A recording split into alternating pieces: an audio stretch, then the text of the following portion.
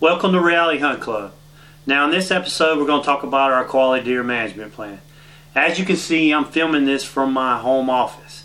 Now we consider this our paperwork episode because it's going to be dealing with all the necessary paperwork we go through to put a management plan together. Now during the course of the year we're always looking and evaluating our current plan in order to learn from it and also to make notes as to what works and what doesn't work so we can make these changes in the future hunting season's management plan. And we're going to go over that today. Now, we've got a copy of our 2011-2012 management plan on our website, which is realityhuntclub.com. You can go and download a Word document of it or a PDF of it. If you want to see how we put ours together, go ahead, and if you want to use it and change it and use it for your own club, that's okay with us. Before we talk about our quality management plan, I want to tell you about our club. As mentioned in previous episodes, our club is just finishing the 7th season. We currently have about 1,900 acres, which we lease from 3 private landowners and 1 timber company. We're located in Middle Georgia. I'm not going to say exactly where we're located, just for security, and I want to protect our club. Our club is made up of mostly planted pines with hardwood bottoms. We have about 50 acres worth of food plots that we can plant. We currently have 10 members sharing the cost of our hunting club. All our current members live at least 2 hours away from the club and considered professionals in their job career. So we have no locals just constantly beating up the club with activity. Our club philosophy is let the young bucks walk, keep the doe to buck ratio as close to 1-to-1 as possible. We try to only shoot 3.5, but we prefer to shoot 4.5 or older.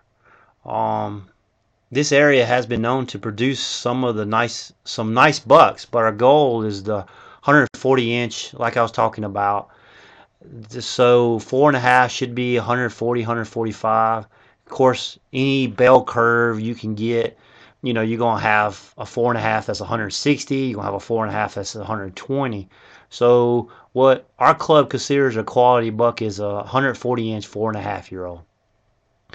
We currently have about 18 tower stands, and we have a bunch of ladders and bow stands. I don't exactly know what the number of those are.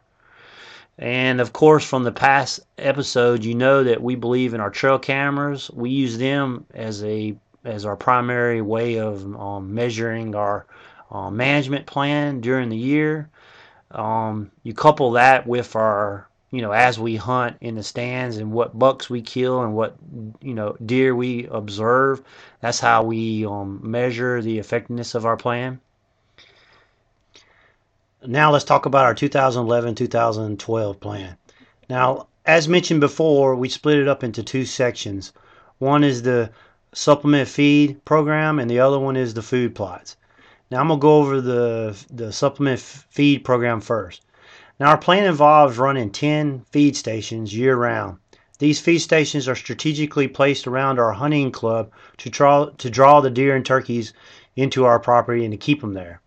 Now the past year we've run just corn in our spinner feeders, and we basically spread less corn in late spring during the summer because of the green brow and all the green growth from the springtime and also the agricultural crops. The deer just seem to eat that a lot more than coming to a feeder to eat corn. Now when the fall starts coming on, they start rubbing their velvet off the horns. The deer start trying to put on that additional weight. They start looking for those carbohydrates. Then they will come to our feeders and start trying to put on that weight to get them through the winter. And also the bucks want to put on that additional weight just to get through the crazy rut. Now let me talk about our food plot plan. But really, before I can talk about next year's plan, we need to look back on last year's plan. Planning food plots for a hunter who is not familiar with farming can be very frustrating. This is one of the areas that we have learned the most from in our management plan. We have been planning food plots for the past 7 seasons, and at the end of every season, we always come up and look and say, you know what, we could have done this or we could have done that to make next year's plan better. The guys on TV selling the seeds make it look so easy. All it looks like you have to do is buy their seed and plant it. The next thing you know, you're going to have a food plot. It looks like just like on the bag. But that's not the case. If anybody's been planting food plots, you'll know that. So let's talk about last year. Starting with the good things that we learned about our spring summer planting. Last year was the first year we had sufficient money in our budget that allowed us to lime and use chicken manure fertilize in the food plots we were going to plant. Now, this really gave, of course, the pH levels were off. The fields that we have used in the past were used for cattle grazing. So obviously, the pH levels were out of whack. We had to break the pan level in the dirt to try to get moisture up. It's taken us 3 or 4 years just to get the land back to a reasonable pH level where the soil can actually produce. Okay. Now that's the time we planted. We have access to basically 3 tractors, and the power of the tractors range from 35 to 50 horsepower. Now I consider these tractors medium size. You can pull 6 to 8 foot harrows, but when we're talking about planting 10, 15, 25 acres, you're talking about a long time to disc that up. So we actually met a guy, and he became our friend, of a local farmer. And he farmed, so he had all the farming industrial tractors and 18-foot harrows and stuff like that. So his job is actually he goes out and farms for other people. So we actually hired him to use one of his big old tractors with 18-foot harrows to disc up our land that we planted last May. And it worked out really well. It only took him about 3 hours to disc it up. And we basically planted 17 acres last year. And the seed bed was phenomenal. So what took him 3 hours, would have took us 12 to 16 hours with those smaller tractors. And the seed bed would not have been anywhere near as good as what he gave us. And the seed bed's important because when you go to drill your seed or broadcast your seed, that's the seed to soil contact that you need to get that plant up and out of the ground as quick as possible. So once he finished with making our disking it up and all this, we went in there with a seed drill and we planted our crops. Now, I really like this approach to our spring summer food plots because, like I said, it saved us a lot of time as well as worth the price.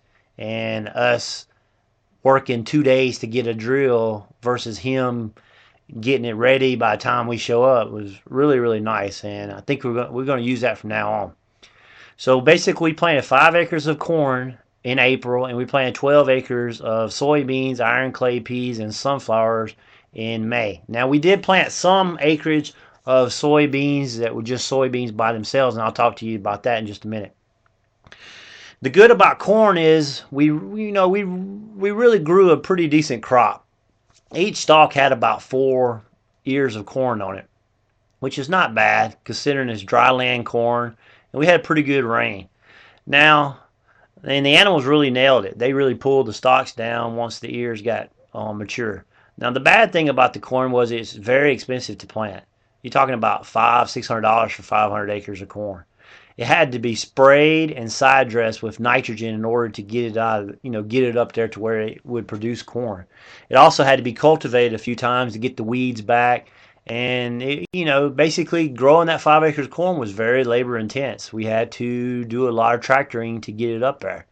Now, the good about the soybean mixture is we made some real good beans, but in some areas where we planted the mixture of beans and peas and sunflowers, we could not Roundup. Now, we hadn't had a plan on Roundup, but the weeds have gotten so worse. Like I said, most of this is either used as old power line, right-of-ways, and cattle pastures.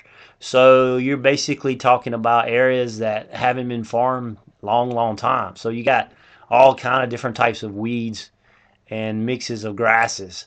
So we did plant about 6 acres of soybeans that didn't have the mixture of sunflowers and iron clay peas. So we went in there and we rounded up those. And in this video, I'll show you a video of that in a minute.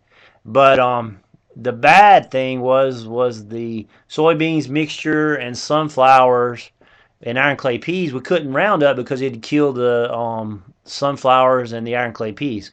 Well, what happened there was the weeds and the grasses took over, and it was still producing, but when the first drought came on, it just killed them off. It just starved them out. The weeds and the grasses survived, and the beans and peas and sunflowers just disappeared.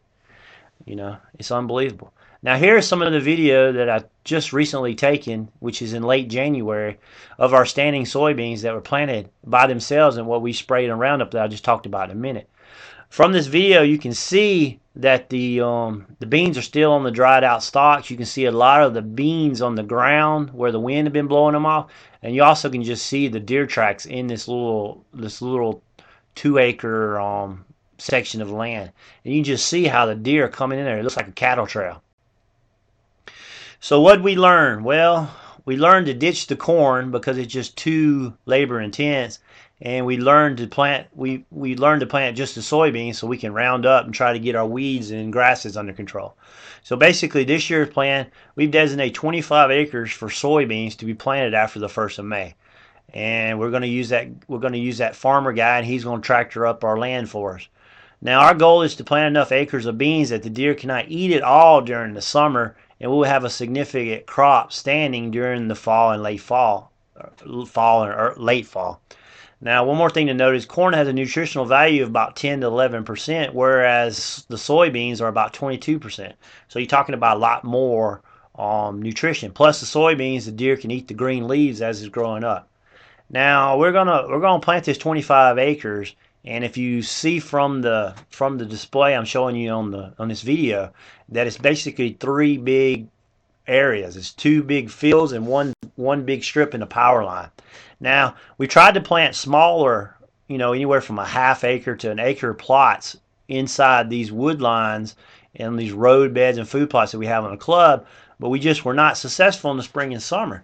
I mean, they come up 2 or 3 inches and the deer just hammer it, and they just eat it up. And another thing is they don't come up as well because the soil's not as good. We hadn't had a chance to work on the soil, but we quit doing it because we just cannot produce enough to, where the deer keep the deer from eating it all up. Now that is it for our spring planting. Now let me talk about our fall planting plans. Last year we planted about 15 small food plots around our club around the 1st of October. Now some of these food plots are nothing but the roads, basically the road beds that we disced up and plant. And some of the food plots are areas that we had a bulldozer come in and push off, an existing logging deck where the loggers bring all the timbers when they're logging, and we pushed it off and able to make a food plot. I estimate all 15 of these food plots equal around 6 acres. Now we planted oats in most, and some we planted oats and a few in red clover mixed in that. The plan for the 2011-2012 season is to repeat basically the same plan. You can see these food plots in this Google Earth fly-through that I'm showing you now on screen. These food plots are strategically placed around our club, and most of them have a tower stand for hunting on them. A few of them have ladders. So to sum up our plan, in general, we're going to plant soybeans in the spring, we're going to plant oats in the fall, and we're going to run 10 feed stations on different locations on the club all year round. Now this episode was a lot longer than I originally wanted to. I want these episodes to be 7 to 10 minutes long. But this episode, like I called it our paperwork episode, I just felt we had to go over all this information. We introduced you to our club, our philosophy, we showed you around through Google Earth our lease, we showed you our management plan of last year, we talked about the management plan of this year. I just felt that we had to get it all out there so you guys could see what we had in store and where we came from and what we had in store. So stay tuned, and as each part of the months come by, we'll be implementing these plans, and we'll be shooting more videos and talking about them. You can see the food plots grow, and you can see where we succeed and where we fail. So stay tuned for later episodes of those. And thank you for watching Reality Hunt Club.